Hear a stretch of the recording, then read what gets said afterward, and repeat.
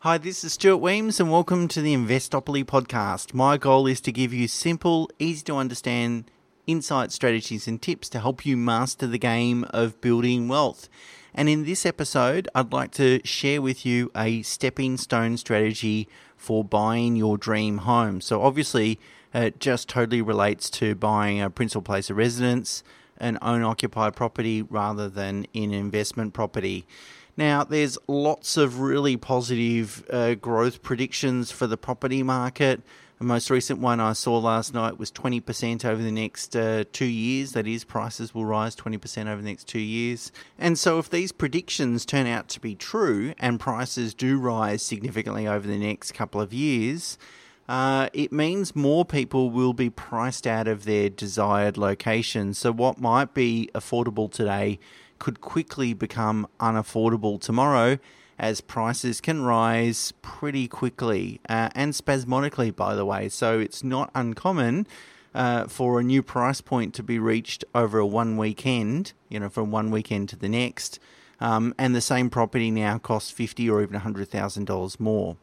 The reality is that sometimes it's just not possible to buy your dream home in one fell swoop, but a stepping stone strategy could help you get there. Now, the first important point I'd like to make is that buying your dream home has always been a struggle. You're just better off to embrace it rather than get anxious about it. Property has always seemed expensive. I bought my first property about 23 years ago for $150,000, and it was a big deal. It was a financial stretch for me at the time. In my early 20s, it was a dump that needed renovating. It was in a location that I didn't really foresee myself living there for a long period of time. It was a stepping stone. Getting onto the property ladder and buying your dream home will take a lot of work for a lot of people. Sometimes a bit of sacrifice, a little bit of hustling perhaps, but that's always been the case, and we're better off to focus on the solutions rather than the problems. The media will continue to write about how housing affordability is a problem, just like it was 23 years ago when I bought my first property. It is what it is. So the first thing you need to realize is if you want to get into your dream home, you really need to focus on building your equity position. That is the amount of deposit, either in cash or the equity that you have in other property. So if you're income rich but asset poor, the amount of equity you have will be a strong dictator or influencer to your overall borrowing capacity. So that equity could come, as I said, in the form of cash savings or deposit or equity in existing property. Now, if you're the reverse, if your earning capacity is rather limited, then accumulating more equity means that you need to borrow less, and so therefore you're closer to getting into your dream home. Either way, it's all about building equity and building equity as fast as possible. Now, a stepping stone strategy involves buying an owner-occupied property with the sole aim of accumulating as much equity as possible, as quickly as possible. Then selling that property, using that equity to upgrade to a superior property, and continuing to do that until you're in your desired location. So of course it takes a little bit of compromise along the way, but a stepping stone strategy has always been a very effective strategy to ultimately building your asset position over the long run. And I'm talking about sort of over the next 10 or 20 years. So there's kind of 3 steps to implementing a stepping stone strategy. Look, the first one is you've got to pick an attractive location with good short-term growth prospects. So buying a property in a location that is popular, that's currently enjoying rising prices, will create a lot of momentum and do a lot of the heavy lifting for you. So finding that location is key. Now, when investing, and really everything I've written about property investing is all about finding locations that are going to have the key fundamentals to drive perpetual capital growth. Well, this strategy is different because all we're really focused on is trying to get as much equity as quickly as possible.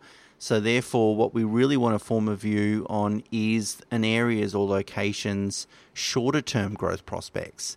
So if you're comparing 2 suburbs and one has a better shorter term prospect but fundamentally weaker, that will probably make a better solution or provide a better solution for a stepping stone strategy than the one with the sound fundamentals. Typically, locations that are gentrifying will exhibit above average growth rates. So gentrification tends to have similar sort of themes, such as changing demographics. So you might get sort of younger double income professional families moving in where it used to be just either a very family location or an older demographic. The increase in renovating activity typically demonstrates that people are willing to invest in the area and the prices are moving forward. New infrastructure or amenities that enhance the community feel, kind of livability of a location. There's some of the common themes that you should look for in locations that are likely to have good short-term price momentum. Of course, we don't want to buy at the peak of the market either. We don't want to buy into an area where there's probably not as much scope for prices to rise. But at the same time, we don't want to take the risk of picking the next growth suburb either. And the reason is obviously you could be wrong. So if you pick a suburb that currently has very little growth, but you think it's about to take off, if you're wrong, your whole strategy is ruined. So you really want to pick a suburb where there is evidence of rising prices and rising demand, but where there's still enough scope for prices to rise sooner. So that's step one, is finding the right location. Step two is then buying an older style house with scope to manufacture equity. So often, but not always, it's better to buy a house than, say, a townhouse, a villa unit or apartment. And there's a couple of reasons for that. Firstly, houses tend to have proportionately more land value, and obviously the land value is what's going to drive prices higher, or at least the value of that asset higher.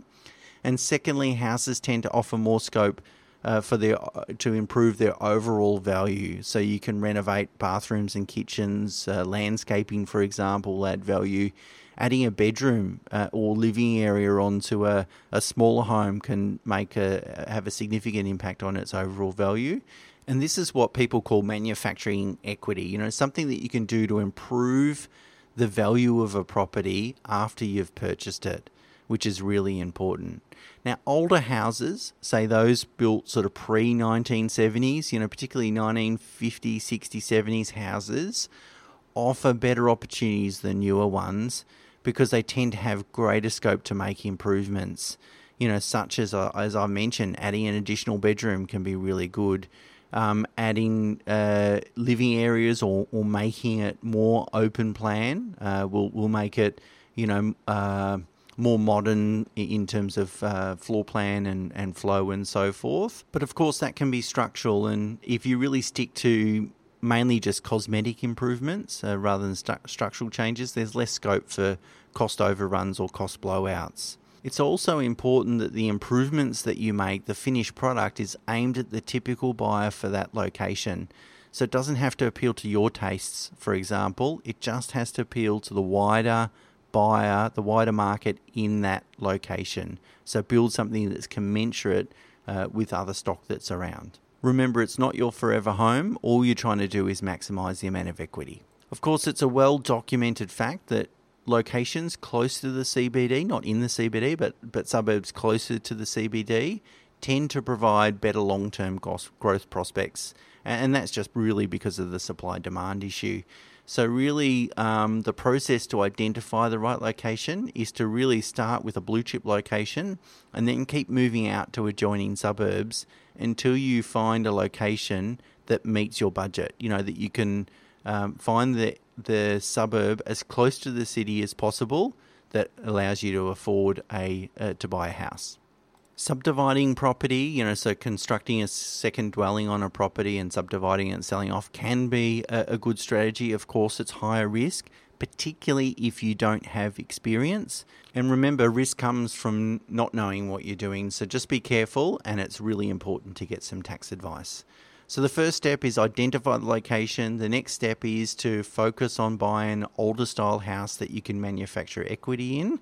And the third step is then to occupy that property so that you can avoid paying for capital gains tax. Obviously, buying, renovating and selling property is not a costless exercise. You pay stamp duty when you buy and agent fees when you sell. The last thing you want to do is make a donation to the ATO that's also going to eat into your financial gains. So therefore, you can nominate this property as your main residence. It will be exempt from capital gains tax. It might be difficult to occupy the property for the entire period, especially if you're completing some significant renovations, but that shouldn't prevent you from continuing to claim it as your main residence as long as you don't occupy another property that you own. So you either go and rent or live with family during that period. But avoiding the capital gains tax consequences means that any gains you make will be tax-free, and ultimately that's how you're going to build wealth. So in summary, buy a house that's located in a suburb that's growing in popularity, that has, upward price momentum, as close to the CBD as your budget will allow. Select the property that has the greatest scope to add value, so manufacture equity.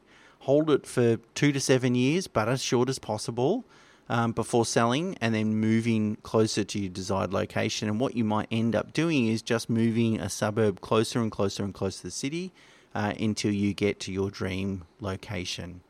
Of course, this stepping stone strategy is not without risk. So if you're not prepared to do the research and really spend a lot of time on making sure you implement this strategy in as safe as way as possible, then I say don't try and implement it. It's going to take a bit of work. Also, you've got to make sure you surround yourself with the right professionals. You're going to need an experienced mortgage broker, certainly a building inspector, for pest and building inspections, possibly a builder, maybe a financial advisor. And remember, advice that makes you money ends up paying for itself. You want to learn from other people's experiences, not learn from your own experiences, particularly when implementing a strategy like this, as there's so many things that can go wrong. To try and do it all yourself is just too risky.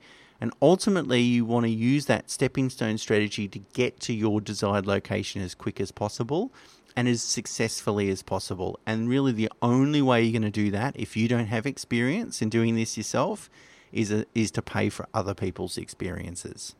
Of course, an experienced buyer's agent will help you in this process as well. And the underlying assumption is that we're buying in an area that has upward price momentum. But of course, it's very difficult to predict what markets will do, particularly in the short term. So if the market moves against you, that is a risk also. If the property market has a correction or a crash or just goes sideways, it's going to work against you. But you can only really worry about what you can control, and those sorts of things are highly unpredictable. Of course, I should mention I've done a podcast on family guarantees. So if you're income rich but asset poor, potentially your family can offer you a limited guarantee as additional security for your loan to get you into the property market. So that's kind of a separate alternative to the stepping stone strategy that I've just spoken about. Something that, if it's appropriate in your circumstances, something that's well worth looking into. So just in closing, I acknowledge this is a far more hands-on strategy that won't suit everyone. However, of course, without risk, there cannot be some reward, and without hard work, often there is no reward either. So it might take you a few stepping stones, a few properties to get where you want to be, and a few years in order to get to your desired location. But once you're there, they'll enjoy the benefits for decades to come. I hope that's been useful, particularly for those home buyers or upgraders out there, particularly in a market that is likely to be potentially fast moving this year. If you enjoy the podcast, that is great. And the only favour that I ask you for in return is please share, please tell other people about it. And please leave a rating where you listen to the podcast, whether it's on Apple or wherever, because that gets it out there as well. Thanks very much. And until next week, bye for now.